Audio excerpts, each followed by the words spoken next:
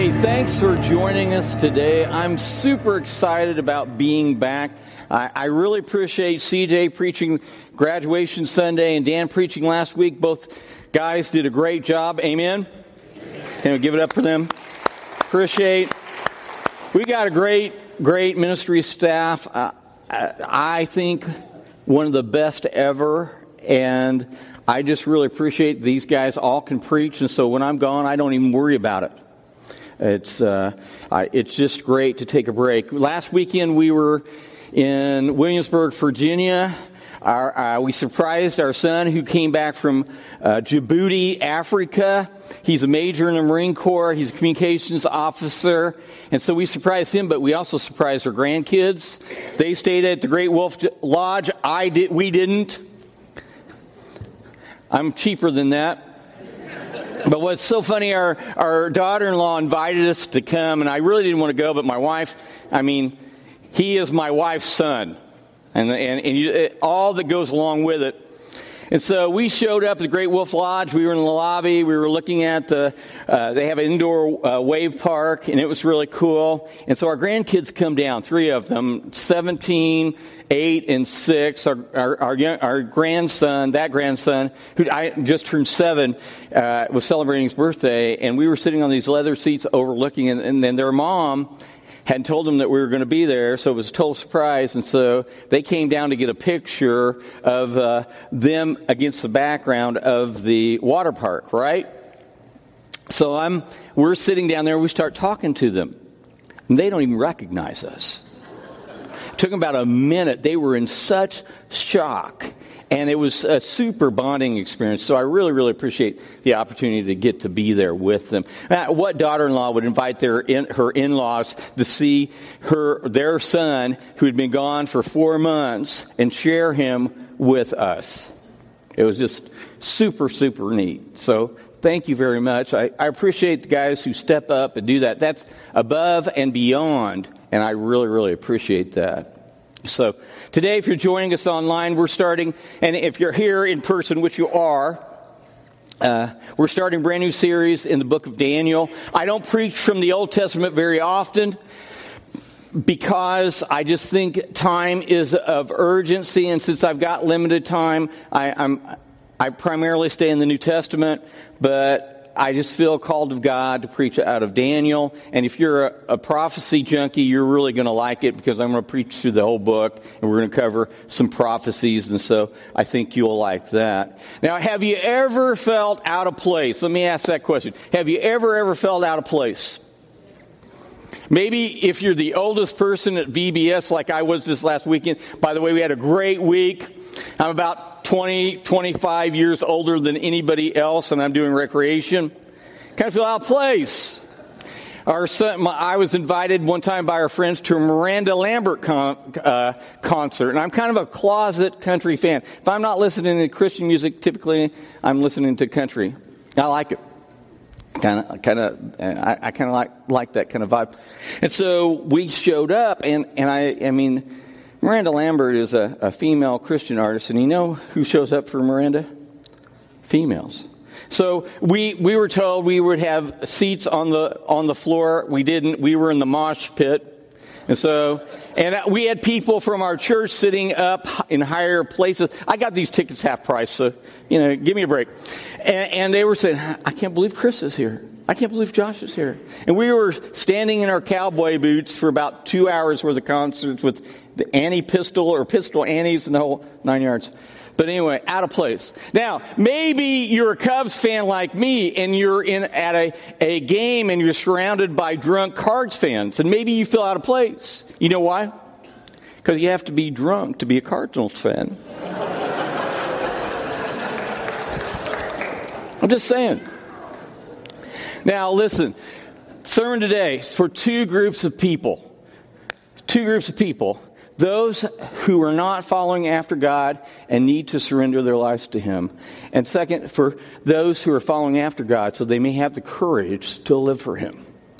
2 groups of people. 2 separate identities.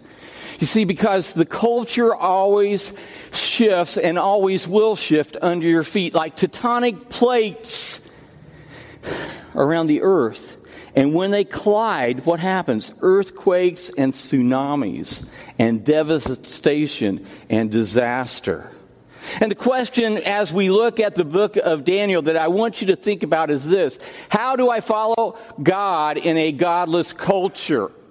And I was talking to our first service today, and they are of a certain age, and they remember back when it was better. But culture has always resisted biblical Christianity. Always. And always will. Don't be surprised.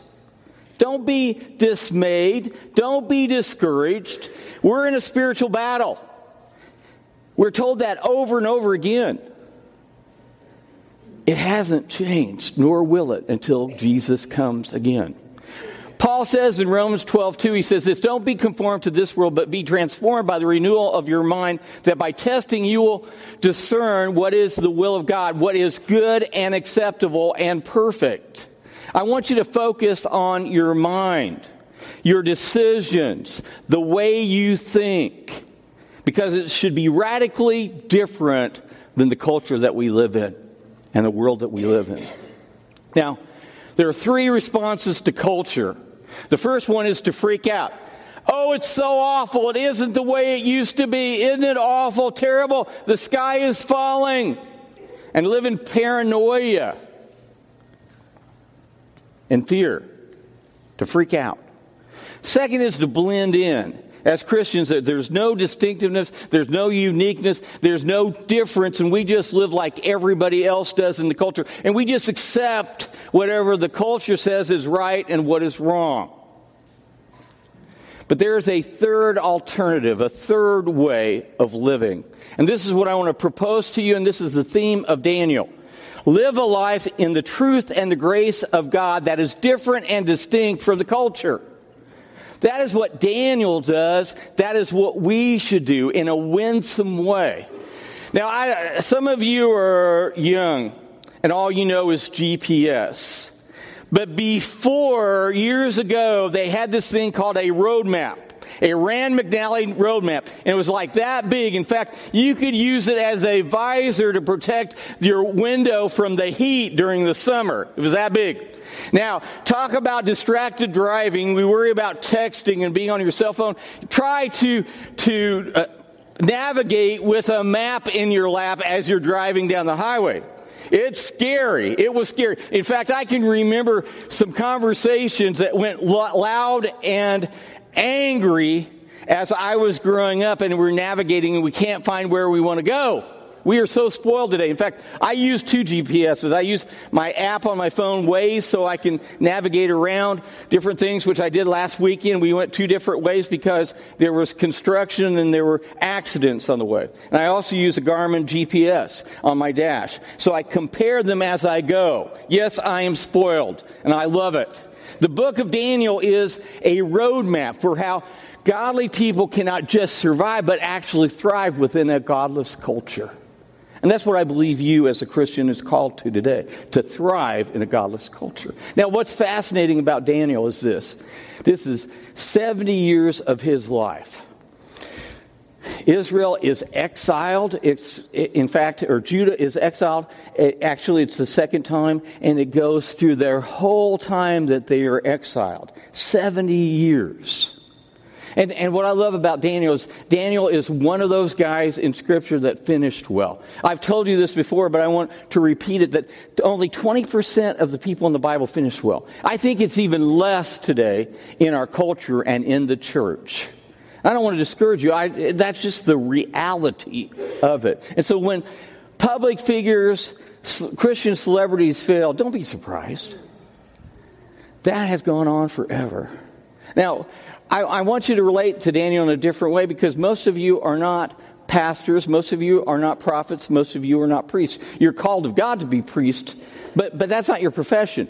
Daniel was not a pastor, nor was he a priest, or was he a prophet. Actually, he was a government servant. That's what he was, a government servant, a civil servant.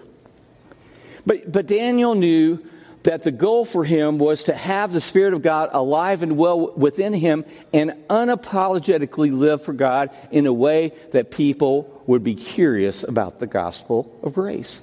In a winsome way, so different, so unique, that people would be attracted to the Spirit of God that lived inside of him. Because Daniel was an ordinary person thrown into an extraordinary circumstance and events that forced him to maintain his faith in God's truth, characterized by God's grace. You see, Christians thrive in a godless culture. They set apart. They are different because of the Spirit of God living inside of them. So if you have your Bibles or tablets or your phones, turn to Daniel chapter 1, verse 1. And in the 3rd year of the reign of Jehoiakim, king of Judah, Nebuchadnezzar, king of Babylon, came to Jerusalem and besieged it.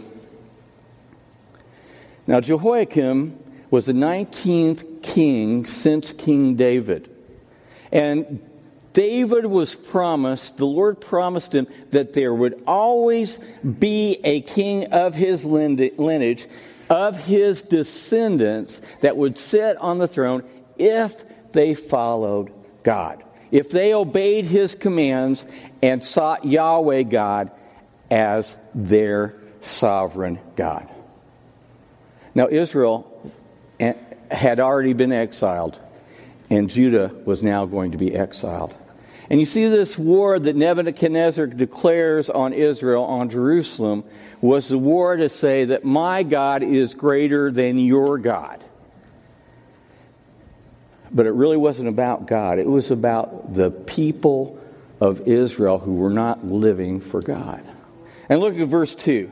And the Lord gave Jehoiakim, king of Judah, into his hand, Nebuchadnezzar's, with some of the vessels of the house of God. The vessels of the house of God would have included the Ark of the Covenant. And if you're reading through the Bible right now in 1 Kings, all the things that Solomon had apportioned to the service, the sacred and holy things. In fact, in this exile, Israel would never again have the Spirit of God like it was in the temple before this moment, because they had walked away from God and practiced idolatry. They were far from God.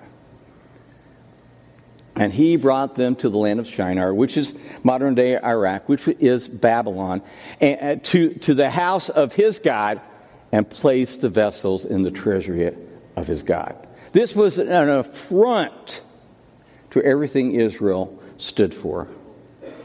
Now, why would God give Nebuchadnezzar permission to take over Israel? Because Nebuchadnezzar, you're going to see in the book of Daniel, is not a nice guy.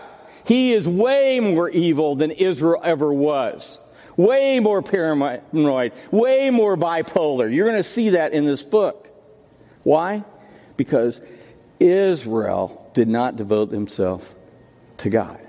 Did not follow and obey his commands. But that's what makes Daniel so fascinating. Look at verses 3 through 5. Then the king commanded Ashpenaz, his chief eunuch, to bring some of the people of Israel, both of the royal family and of the nobility, youths without blemish, of good appearance, and skillful in all wisdom.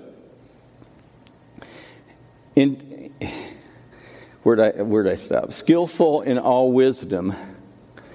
Okay, endowed with knowledge and understanding. Just know your pastor would have been one of those youths.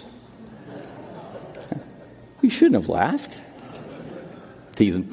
Learning and competent to stand in the king's palace, and to teach them literature and the language of the Chaldeans. And the king assigned them a daily portion of food that the king ate, and of the wine that he drank, and they were to be educated for 3 years. And at that end of that time, they were to stand before the king. Fascinating. Daniel was one of those young youths, either of nobility, selected. He was probably 13 to 15 years old. Very young. Some of you can't remember when you were 13 years old. For some of you, you are 13 years old. Can you imagine being placed in that environment exiled from your home country. Everything was strange and different and alien. And I want you to see that Babylon is a metaphor that's going to go throughout this series. If you remember in Genesis 11, the Tower of Babel, where Nimrod and Israel at that time, the Jews at that time, were raising up a tower, and they were going to become their own gods. And they had one single language, and that enabled them to work together to do that. And if you study that passage, you realize that man's towers will never reach God's heavens. Will never do that. And then God blew up the Tower of Babel and separated and changed languages and blew them all around the world. And that's why we have the different languages today. You see, that spirit of Babylon existed even then in Genesis 11, and it still exists today. And it will till kingdom come, till Jesus returns. Revelations 14:8 says it this way, Then another angel followed him through the sky, shouting, Babylon is fallen, the great city is fallen, because she has made all the nations of the world drink the wine of her passionate immorality.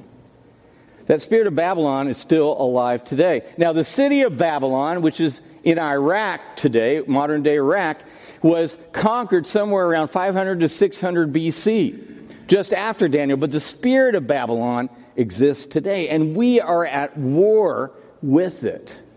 Now, I want you to understand from this chapter in Daniel that there are 4 strategies that the spirit of Babylon uses. And the first one was separation. If you notice, Daniel and his friends were separated from their home country, from their family, from their religion, from their God.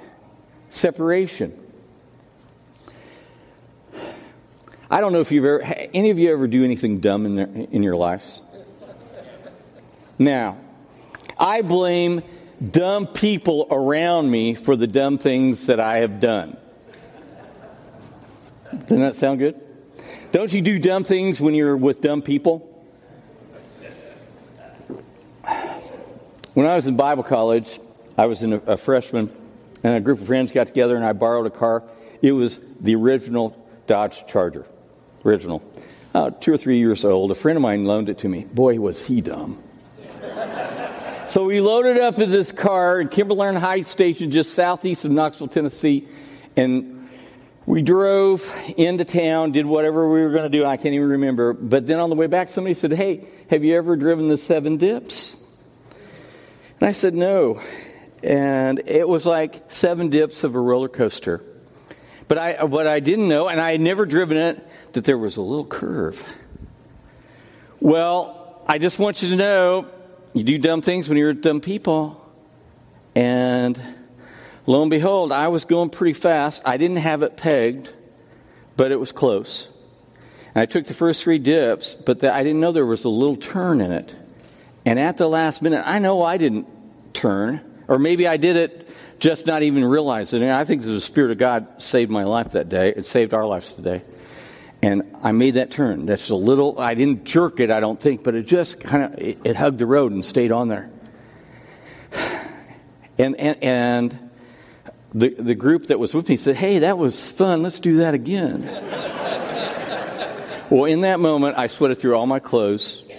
I had this cold chill and the hair in the back of my head, when I had hair, up on the back of my head. And I said, there's no way. Because I knew that it was by the grace of God I survived. A few weeks later, a few of the Bible college students did that again, and they died. That's how close it was. You see, you walk like who you walk with. Young people, you walk like who you walk with. Old people, you walk like who you walk with. Show me your friends, I'll show you who you are. And let me just say this. I've heard this so many times, and when we were doing travel ball with our kids, reluctantly, I was doing travel ball because, again, I'm cheap, but we were doing it, and they would say things like, what happens in Vegas stays in Vegas. Let me tell you, sexually transmitted diseases follow you from wherever it is. And the choices that you make matter, and they are destructive, and they're harmful for your spiritual life, your physical life. There are things and people that I've counseled that have a lot of regrets because of being with dumb people and making dumb decisions. And remember this, that the Spirit of God is always working for the unification of God's people.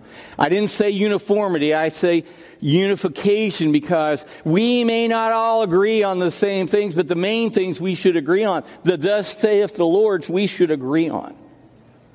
Because God's word is faithful and it is true and it's for our own good. And if you're online today and you haven't made it back to church yet, I want to invite you to come back. You see, because people always drift away from the people of faith before they drift away from faith. And if you're not made it back, I would encourage you, because it's just not the same as being in this room. The worship that we engage in, the emotion that is felt in this room, because we are here together, because we are a community of faith, and this is a healthy, strong church by the grace of God. You can't experience that at home. Now, I make fun, but hey, come and join us. It's time. So realize the spirit of Babylon is life. Second strategy, spirit of Babylon wants to destroy families, destroy your family. The spirit of Babylon always attacks, is always on the attack. It always attacks healthy sexuality. And with the internet and with all the media stuff and social media platforms, it's just crazy. But the Bible has never changed, and His word is still true. The only sex that should happen is between a husband and wife after they are married. That's it. And if you're single, and I would challenge you, if you've been sexually active and you're single, and that includes young people and old people, because the place that has the highest rate of sexually transmitted disease is in the Florida retirement villages. Go figure. Isn't that ridiculous? I challenge you, if you're single, to stay celibate. And if you have been sexually active, I would challenge you to take a year and be celibate and honor God and see what God would do in your life. And here's another way that the spirit of Babylon attacks. The idea that God made them male and female. We were sexually designed binary. There is only male and female. There's no confusion in the Word of God. Understand that. The spirit of Babylon wants to confuse children and young people. It's just crazy how harmful that is, that whole idea. Now, understand, Daniel was under the chief eunuch, Ashpenaz. And we don't know. We don't know if Daniel was forced to become a eunuch. That means to be castrated, to take away his male sexual organs. That wasn't uncommon when Babylon took over a country like Israel. We don't know that. Yeah, they were doing sex operations even then. Also, they would sacrifice their children to their gods, the god of Marduk or Baal. Child sacrifice was common. And we see that in the Old Testament. Moses, when Moses was born, what were they doing? They were casting the male children into the Nile River to honor their God, to get rid of the Jews. Even then, we see it at Jesus' time. When Jesus was born, what did King Herod do? When he found out he was in Bethlehem, he killed all the male children, 2 and under. And we see it again in the book of Revelation, where the dragon tries to kill the child. The spirit of Babylon wants to kill children. And the fourth way the spirit of Babylon always attacks is by the absence of fathers and the absence of men in lives. And today, we are suffering, and children are suffering because there's not men, not fathers, not godly men in their lives. Man, it's hard to be a single parent. It's particularly hard to be a single mom. It is hard. But the absence of fathers, there's a father hunger in our culture. The third strategy that the spirit of Babylon uses is indoctrination.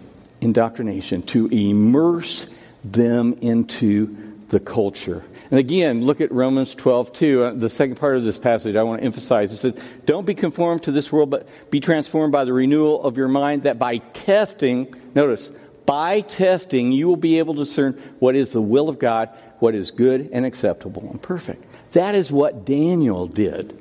He followed God without compromise. Now, there's a battle in our minds, in our hearts, that the pressure of the world tries to form us. And the Greek word here is conform, to mold, that everything is trying to press you into that mold. And how do we do that? By being transformed by the renewal of our minds in Christ. Now there's a term in culture today, it's called choice architecture. I don't know if you're familiar or not. I know you've experienced it because you hear it all the time. If you see it, you will be aware of it. And choice architecture is the way options or information you are given influences what gets selected and what doesn't, and even how people feel about their choice. It's forcing choices. Like this. Do you affirm the alternate lifestyle, or are you intolerant? That's choice architecture. Well, we can love people that are far from God, but we don't have to condone their sin. We can love them and not affirm their choice. Here's another example. Are you a socialist or are you a racist? It's fascinating to me that people forget history, that socialism and communism were some of the chief governmental systems that practice and still practice genocide, like in North Korea today, and gulags in Siberia today, or in China today. Still happening.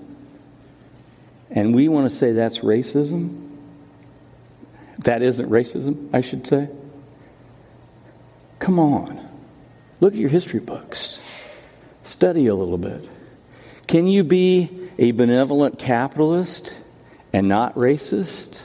And love and respect people of all nationalities and all colors because they are intrinsically made by God and have a purpose and God has a plan for their lives? Absolutely. Absolutely. These are a few of the idea of choice architecture that we are being bombarded with daily. Fourth strategy of the spirit of Babylon. Repetition through reinforcement. Repetition through reinforcement. Joseph Goebbels said this. He was the leader or the minister of Nazi propaganda in World War II. He said, repeat a lie often enough and it will become the truth. Repeat a lie often enough and it will become the truth. Isn't that scary? Notice in Daniel 1, verse 7, it says, and the chief of the eunuchs gave them names. Daniel, he called Belshazzar. Hananiah, he called him Shadrach. Mishael, he called him Meshach. And Azariah, he called Abednego. Now, if you know anything about Hebrew and Babylonian names, which you probably aren't experts in, I would say, probably don't speak Babylonian, but here's what they mean. Daniel in the Hebrew means God is my judge. Yahweh is my judge. Belshazzar in the Babylonian is treasure of Bel or Marduk. Do you see what they did? They changed it from Yahweh, Hebrew God, to the Babylonian God. What? Hananiah, Hebrew, God is gracious. Shadrach, his name was changed to, under the command of Aku, which was the god of the moon. Notice what they did? Twisted it. Mishael, Hebrew, there is no one like God. Meshach, Babylonian, there is none like Aku, the moon god. Azariah, God is my helper. Abednego, servant of Nebo, the Babylonian god of wisdom. Every time their name was said in the Babylonian language, they were being challenged Their faith was being challenged. They were immersed and being conformed to the nature of that spirit of Babylon. Now, what's amazing to me is that Daniel, in the book of Daniel, never refers to himself by his Babylonian name, only by Daniel. And there are some scholars that debate the history and the time frame or the chronological placement of Daniel in history. But in 1948, the Dead Sea Scrolls in the Qumran community validate the book of Daniel, word for word. It's there. And what's fascinating about it, they thought that the scribes had accidentally misspelled Shadrach, Meshach, and Abednego and Belshazzar in the book of Daniel. No.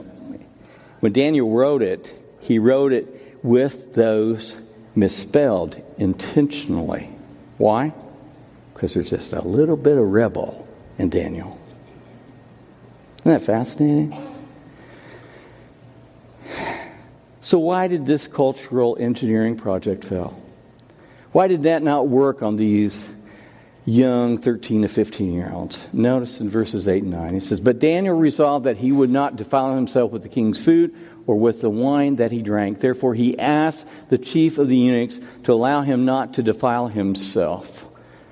And God gave Daniel favor and compassion in the sight of the chief of the eunuchs." You see, Daniel resolved. He made a decision. He made a decision at 13 to 15 years old.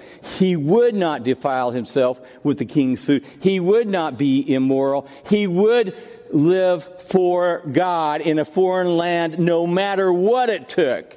And if you're a 13 to 15-year-old, that's the kind of decision you need to make today, before you ever get in that position. If you're older than that, you need to resolve now. The question is, what about your resolve? How strong is it? When things are fed to you in social media, when things are fed to you through your television, through your streaming service, when your friends are surrounding you, have you already made up your mind and the decision you're going to make? Or are you going to compromise? Are you going to blend in? And the chief of the eunuchs said to Daniel, "I fear my lord the king, who assigned your food and your drink. For why should he see that you were in worse condition than the youths who were of your own age, so you would endanger my head with the king?" Now here was the real deal. Ashpenaz knew that if he ticked off King Nebuchadnezzar, it wasn't going to be a slap on the wrist. It wasn't going to say, that's okay. You'll be okay. There won't be any accountability. No. Ashpenaz knew his head would be taken off. But Daniel went to him winsomely, with respect, courteously, to the person that was overseeing him. And then he says this, he says, "Test your servants for 10 days. Let us be given vegetables to eat and water to drink. Then let our appearance and the appearance of the youths who eat the king's food be observed by you, and deal with your servants according to what you see." This was Daniel's appeal. Respectfully, kindly, said, give us a test. Now, listen, if you've Daniel fasted with me in January, you know that diet is awful. You're not going to gain any weight. This was a supernatural intervention. Look at what happens. So he listened to them in this matter and tested them for 10 days. And at the end of 10 days, it was seen that they were better in appearance and fatter in flesh than all the youths who ate the king's food. This was supernatural. This was a miracle. So the steward took away their food and the wine they were to drink and gave them vegetables. Vegans. Can you believe that? Now, I wouldn't recommend the diet, but Daniel did it so he would not defile himself. So he would honor his God, the God of all gods. And notice verse 17. It says, "And as for these youths, God gave them learning and skill in all literature and wisdom, and Daniel had understanding in all visions and dreams." That's going to be important as we go through Daniel. And at the end of time, when the king had commanded that they should be brought in, the chief of the eunuchs brought them in before Nebuchadnezzar. And the king spoke with them, and among all of them, none was like Daniel, Hananiah, Mishael, and Azariah. Therefore, they stood before the king, and in every matter of wisdom and understanding about which the king inquired of them, he found them what? 10 times better than all the magicians and enchanters that were in all his kingdom. Did God favor them for them being faithful? Absolutely. You see, the whole book of Daniel hinges on this one thing. Daniel decided who he was going to be, who he was going to serve. Folks, there's going to be times in your life, critical moments, where your decision is, am I going to follow God or the spirit of Babylon? 2 takeaways today. First of all, God is in control of who is in control. God is in control of who is in control. We don't need to be paranoid, even though we're surrounded by lions. Whatever the political environment, cultural environment, God is in control. He is sovereign over all. And number 2, recognize this, that God still loves Babylon, even though Babylon does not love God. Nor does Babylon acknowledge God. My challenge, like I said, this sermon is for you. For you who are living and called to be a Christian, to live Christ-like lives without compromise. And for you that don't know Jesus Christ as Lord and Savior of your life, who this is a foreign language that I'm speaking, and this sounds so radical, it's just the Word of God. It's just the Word of God. And the Holy Spirit is knocking at the door of your heart to accept Jesus, Lord and Savior of your life. You know, that happens all the time around here, and it's a miracle. It's the greatest miracle that there ever was. It's how a gracious God could call a human being, sinful and far from Him, and bring him in to the family of God. That is a miracle. Only by God's grace do we see that, and God is doing that work here among us. It's so cool. It is so exciting. And I hope you will join us. Will you please stand as I pray? Eternal God and Father, we are so grateful for this time. And Father, we're thankful for your grace. And Father, we just need to be aware. Our heads need to be on a swivel that we might see the spirit of Babylon and the strategies that are coming against us. And Father, we pray that we might stand by your Spirit and through your grace in a winsome way, that others might know Christ, that we might live without compromise like Daniel. And Father, even though we're surrounded by lions, Father, give us the faith and the grace to live courageously.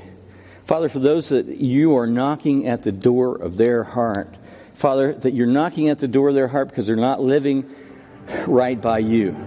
And they know that they're not living in faith, that they're compromised, they blended in. Father, I pray you'd call them out, and that, Father, you'd give them the grace and the ability to no longer blend, but to be different, to be what you called them to be.